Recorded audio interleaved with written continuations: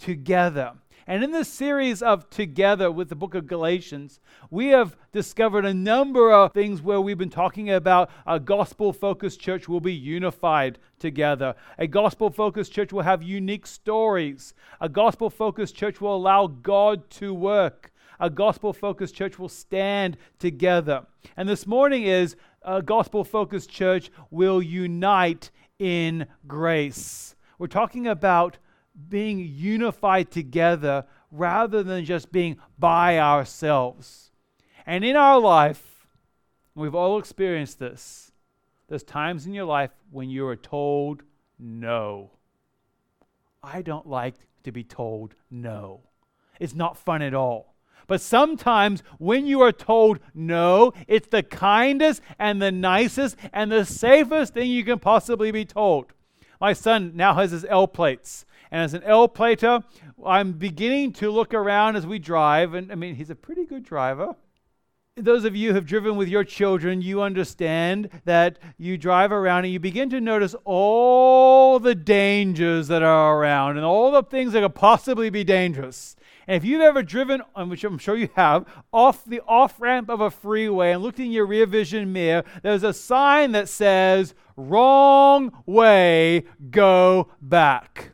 If you happen to turn down the wrong way of the freeway, there's a big red sign that says, "Go back." Essentially, it's telling you no.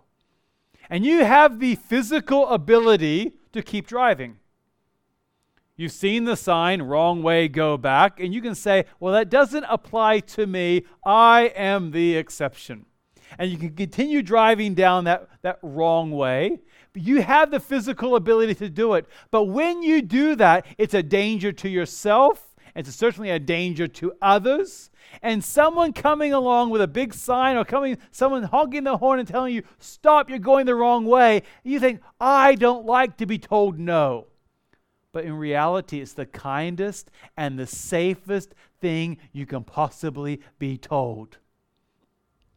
This morning, we're talking about how to tell somebody no, to confront, but same time is in unity. How do we tell someone you're going down the wrong path, what you're doing is not right, and still have unity together?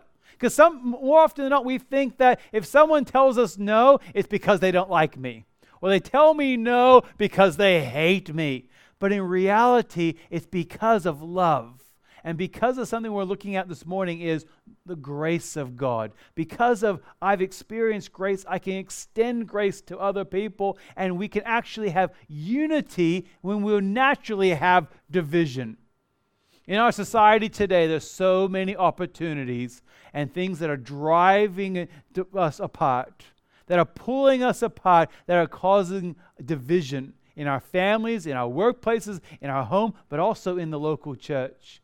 And the Apostle Paul in the book of Galatians is addressing some very serious things. I'm going to give you an overview. I've talked about this in the past weeks. I'll give you a very brief overview of what's taking place here. This book of Galatians is written by a man named Paul.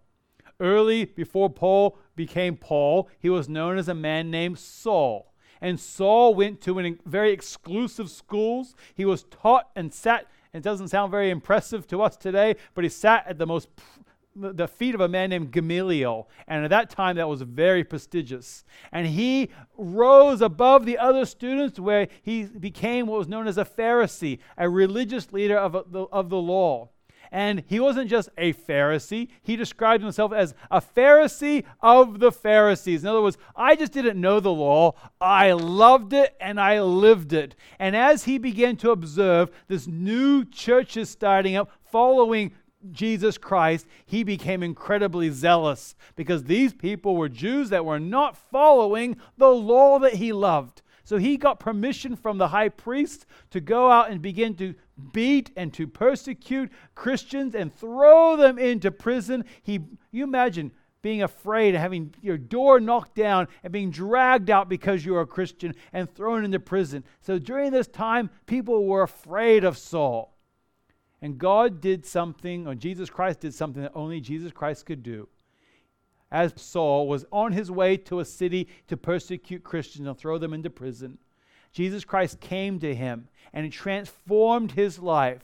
And Paul was going towards the city in order to persecute, and then he entered the city as a Christian and began to preach the gospel of Jesus Christ, the fact that Jesus Christ was the only way.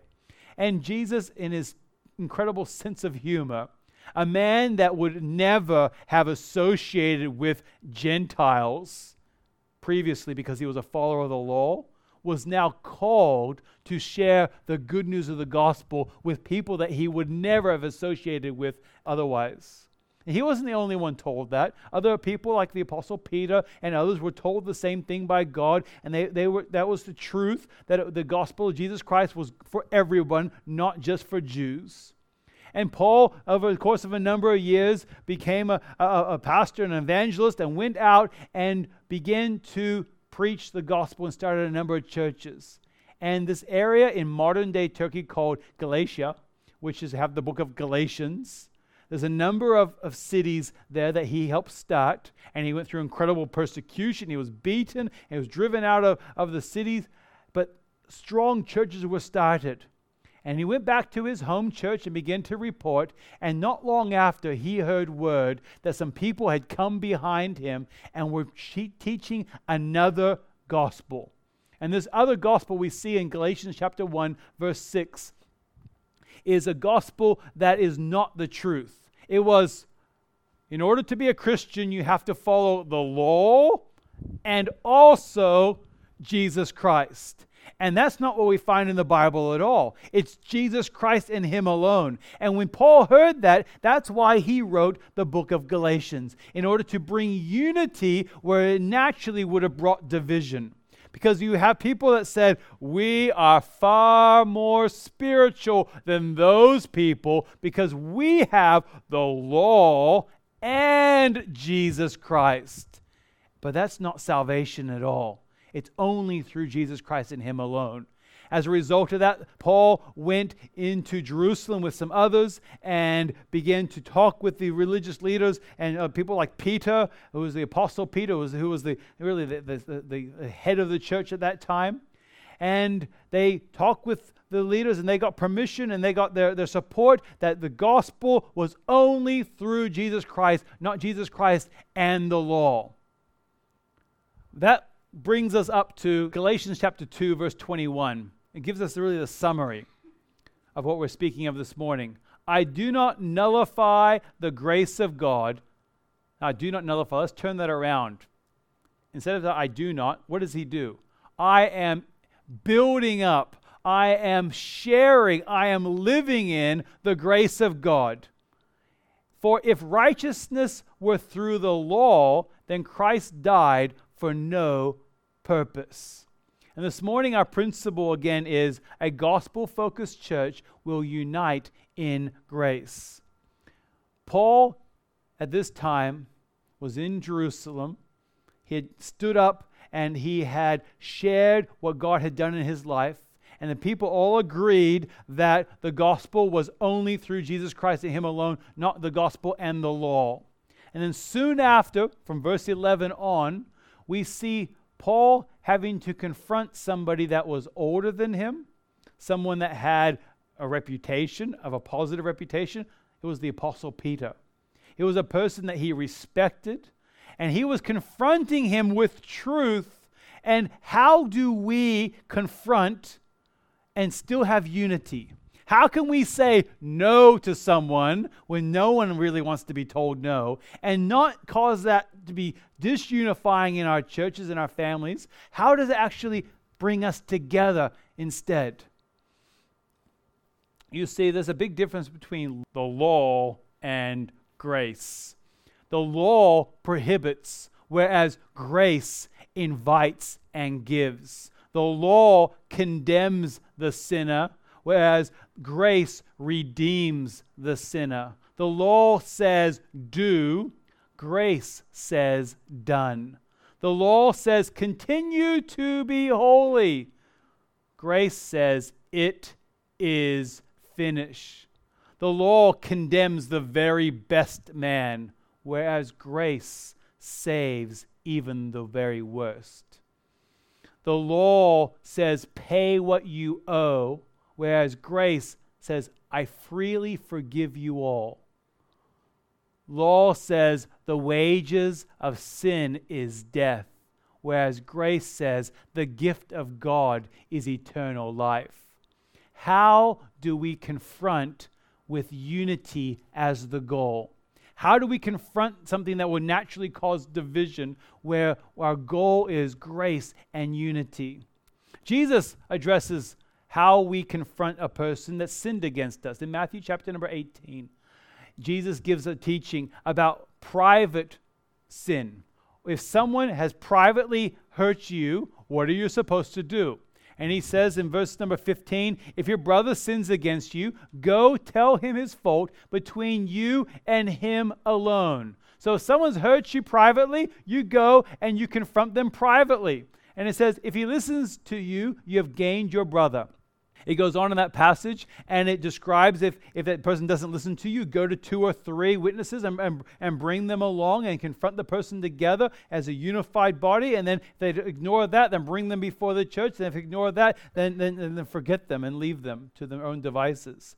But that's when it becomes private. But when there is a public disagreement or something that's publicly affecting more than just a single person, that's where we see what takes place in Galatians chapter number 2, where it becomes something that is public.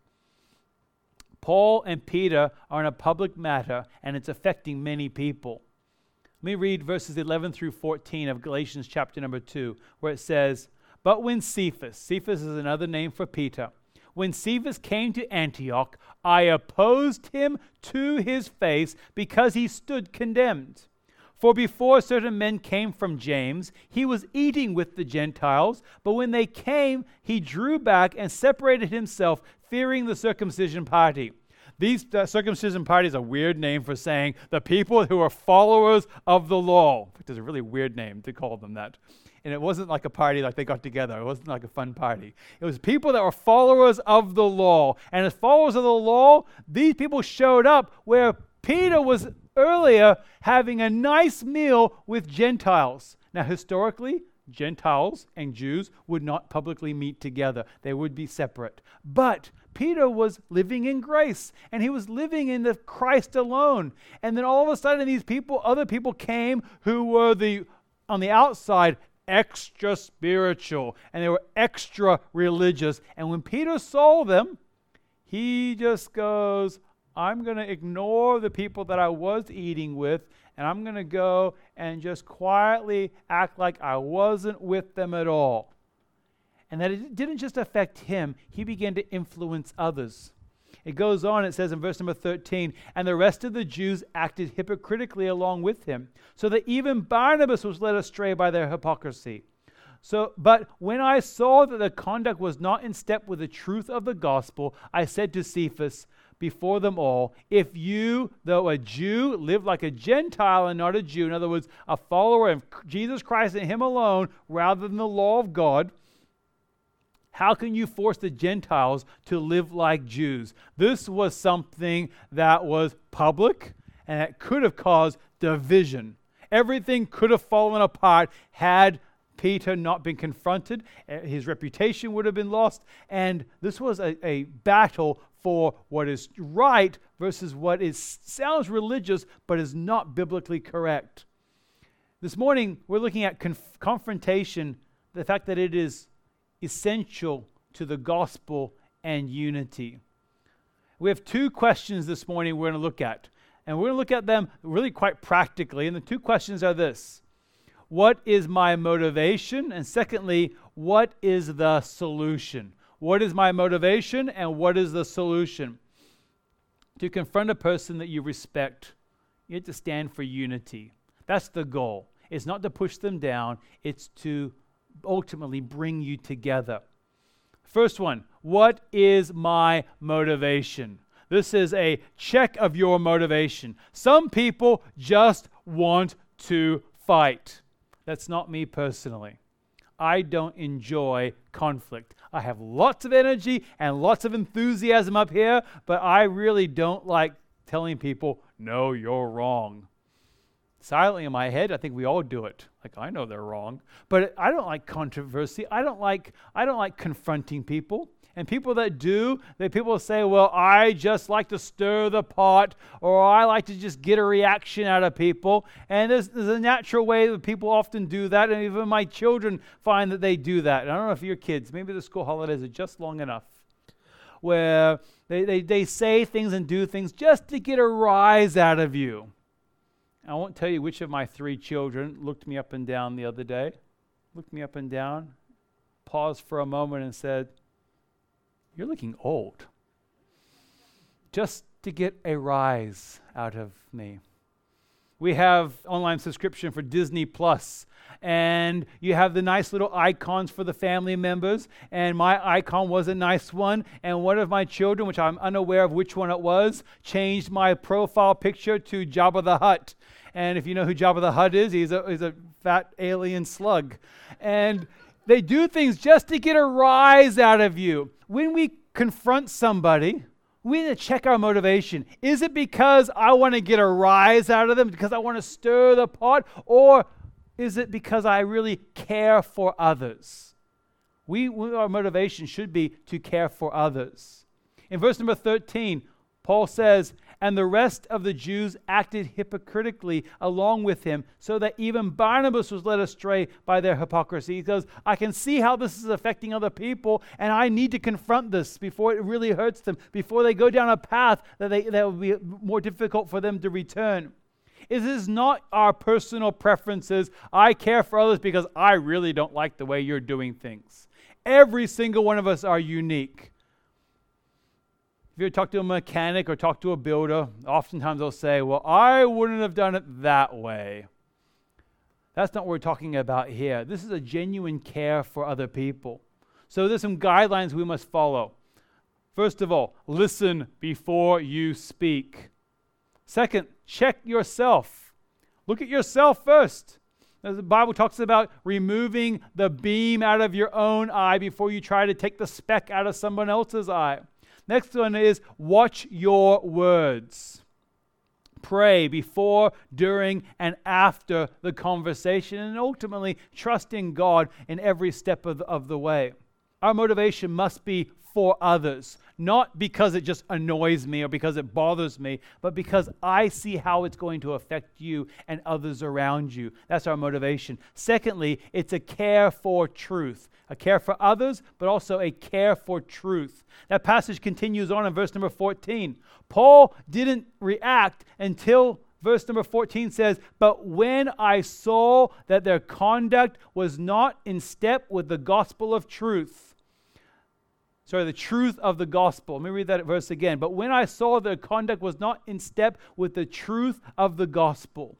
In a natural tendency, when we have a conflict, when we confront somebody, we have a natural tendency to take the truth and exaggerate it.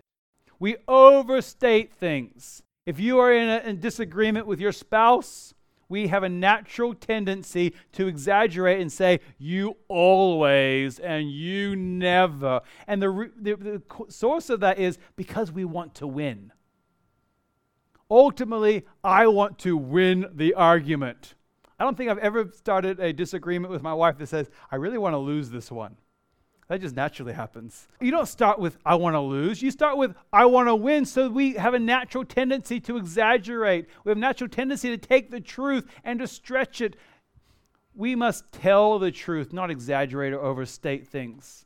Because that's what it says there. He says, "I saw their conduct was not in step with the truth of the gospel." He says, this is not in line with what is true. And my motivation is for you, for others. It's also, I want to stand for what is true. So the two questions of confrontation is, first of all, what is my motivation? Secondly is, what is the solution? It's all well and good to have an opinion. If you went to a mechanic and the mechanic says your car is broken, the natural next question is, how much to fix it? But if your mechanic said, "Oh, I don't know how to fix it, I just know it's broken," that's useless. You want someone that's going to say, "I can see that it's broken, but don't worry, I have a solution." If you go to the doctor, you don't want to be the patient. They go, I've never seen this before. You want to go to the doctor where they say, I know exactly what to do. You definitely don't want to go to the doctor and the doctor says, oops.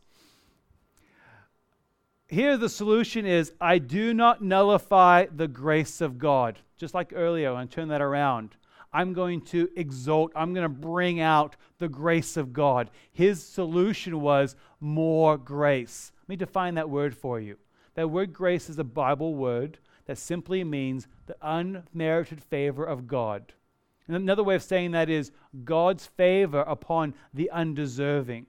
Because I don't deserve it, you don't deserve it, we must rely upon God to give it to us. With that solution in Ephesians chapter number 4, verse 29, it says, let no corrupt talk come out of your mouths, but only such as good for building up, as fits the occasion, that it may give grace to those who hear. You can have the right solution. You can have the right answer, but share it in the wrong way. You can tell all the truth and all the facts and have no grace and have total disunity. And you leave really frustrated with this confrontation because you think to yourself, I told them the truth, but there was absolutely no grace. So therefore, there was no unity. It caused disunity. And we leave frustrated, scratching our heads, wondering why the truth alone did not cause unity. It's because the solution is grace. With that, we must confront in humility. Confront in humility. Galatians chapter number 6, verse 1 says, brothers, if anyone is caught in any transgression, you who are spiritual should restore him in a spirit of gentleness. And here's the act of humility. Keeping watch on yourselves, lest you too be tempted. But for Jesus Christ in our lives, where would we be today? Without the grace of God experienced in my life, I don't know where I would be today. But I certainly know I wouldn't be living the life that I live today if I had to do this in my own strength, in my own power. In Proverbs chapter number 15, verse 1, it says, a soft answer turns away wrath, but harsh words stirs up anger. We must confront in humility. With that humility, we start with common ground. It's so easy to point out other people's problems. Have you noticed that? There's a statistic that I don't remember the exact figures, but it's something remarkable like 90%. 90% of drivers think that they are good drivers. And then the other statistic is something like 70% of drivers think that other drivers are bad drivers. Like whatever the statistic is, it's way out of balance. Like everyone thinks they're a good driver and no one else is. This act of humility is to, first of all, to find common ground. Paul here in this passage takes and changes a little bit. With Galatians chapter 2, verse 15, that finding common ground, he uses we and our statements. He takes it and he says earlier, he takes the truth, and then he says, you know what, we're in this together. I understand exactly what you are experiencing. Earlier in the book of Galatians, he explains who he was before Jesus Christ, how he was a lover of the law, and how he would never have associated with those people. And now he's living 180 degrees different. So he says, I understand exactly what you're experiencing. And later on, as he goes through in verses 15 and through 16, he talks about sin and how we actually really do suffer from that. And he goes in verse number 15, we ourselves are Jews by birth and not Gentile sinners. He goes, I understand exactly where you're coming from. And he goes on and he tells his own story and his own account. Because with that humility, confronting with humility or in humility, it's find common ground. Second is share your story. You have a story to share. You have something that is powerful, how God has worked in you and through you. There's something that you can add to this. So it's not just Do as I say, not as I do. You say, I've experienced this for myself. I have a picture of Colonel Sanders, the founder of KFC, or Kentucky Fried Chicken. And it's not just up there to make you hungry, although it does sound pretty good for lunch today. I was on YouTube this week, and a little icon came up with his testimony. So I clicked on it, and then 9 minutes later, I learned something incredible about a guy who, I like this chicken, but now I know a little bit about his story. Let me tell you the story. It was a video from 1979, before I was even born. And in 1979, he was 89 years old as he's giving this interview. And his interview talks about his past. It also talked about his salvation and his view for the future. And as an 89-year-old man, he was looking back upon when he was 66 years old. He had one chicken store that sold delicious chicken, and through circumstances that ended up closing down, and he had enough money just to pay his debts, and now he's at retirement age, starting all over again. And through the course of his delicious chicken, he sold off some other things and sold off some franchises to his business, and over the course of a few years became a millionaire and turned his business right around. And he grew up religious, and he knew what to do and tried to do what was right. And so he gave a lot of money to charity, a lot of money to different churches, and he gave money to the Salvation Army, a lot of money to the Salvation Army, because he knew that they would help people. He was trying to do the right thing with his money. In fact, he made a statement, or I wrote it down because I thought it was pretty good. There's no use being the richest man in the cemetery because you can't do anything there. And so his attitude was, I want to help people. But as the course of years went by, he remained empty. And as a 77-year-old man, he said, I've tried giving money away. I've tried being generous. And he says, I've always had a trouble with my language. I swear all the time. And he says, I cursed with the best of them. I could give you every curse word, and I used them all the time. And he says, I always struggled with that and tried to stop, but I never could. I tried to give more money away, and it just wouldn't let me stop swearing. And then something happened as a 77-year-old man. He came to know Christ as his Savior, and it transformed his life. He was still a generous man, but now he had a purpose behind his generosity. He was still a generally kind man, but now he had a real grace behind the kindness. And now several years later, as an 89-year-old man who ended up dying the year after, 1980, as a 90-year-old, he tells how his life is happier now than it's ever been in the past. And it wasn't because of his wealth. It wasn't because of his popularity or because of the chicken. It was because he had a relationship with God through Jesus Christ. And he could share his story and say, this is where I used to be. These are the struggles that I went through. But here's what Jesus Christ has done. We need to find common ground and share your story. And that's exactly what the Apostle Paul did in this passage. In verse number 20, re-explains once again who he used to be beforehand. He says in verse 20, I have been crucified with Christ. It is no longer I who live, but Christ who lives in me. And the life I now live in the flesh, I live by faith in the Son of God, who loved me and gave himself for me. He's saying, I know who I used to be, but now I am in Jesus Christ. He was sharing his story. He was confronting with humility. He was telling someone no that would naturally cause disunity and division, with the goal with grace to bring it together because he found common ground and he shared his own story.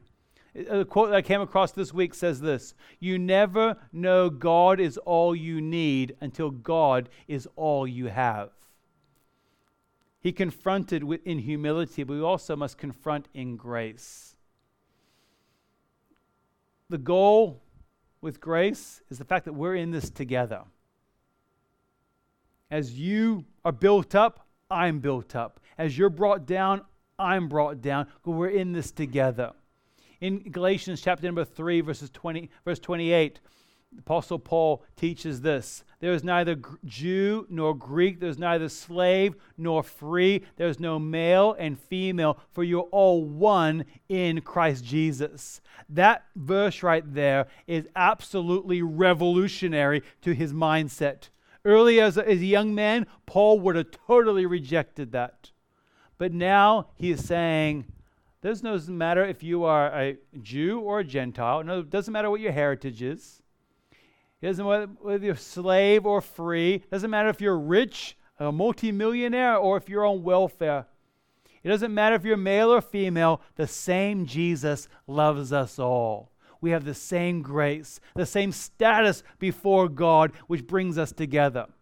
In 2 weeks' time, we have Everybody's Sunday, and we're starting a new series on Everybody's Sunday where we're talking about some of the doctrines of God, but trying to make them practical. And we're going to look at justification in 2 weeks' time. But just to give you a little bit of a teaser, the Apostle Paul in verses 16 and 17 of that passage mentions the word justify 4 times. And justification as a definition says this: the act of God whereby he declares the believing sinner righteous in Jesus Christ. Let me read verse 16 for you. We know that a person is not justified by works of the law, but through faith in Jesus Christ. So we also have believed in Christ Jesus in order to be justified by faith in Christ, not by works of the law, because by works of the law no one will be justified. Let me read that definition of justification once again. The act of God whereby he declares the believing sinner righteous in Jesus Christ. In 2 weeks, we're going to talk about that. I mean, I really encourage you, not just because it's Everybody's Sunday, but that principle and that thought is revolutionary in the way that we view our salvation and the way we view our forgiveness. Because it comes down to God's grace. So when we confront, not if you confront, but when, because it's going to happen, you confront, first of all, with humility and in grace. You need to check our motivation. Also check the solution. Let me turn that around a little bit. For those 2 points. What about when you're on the receiving end, when someone is correcting you or confronting you? We need to check our own motivation. Am I being obstinate? Am I saying no just because I don't like when people tell me no? Also, check the solution. Is the solution biblical or is it just someone's opinion? Because just like that sign on the freeway, wrong way, go back. No one likes to be told no, but it can be the kindest words you've ever heard, the saving words you need to hear. In a moment, we're going to pray. And we're going to sing a song, and before you know it, we'll be out the door. And I hope you stick around for a time of fellowship and meet some people and enjoy tea or coffee. But before we rush off for the rest of the day, stop for a moment. I want you to think about and kind of check yourself. Check your motivation. Check the solution. And is it filtered through God's grace?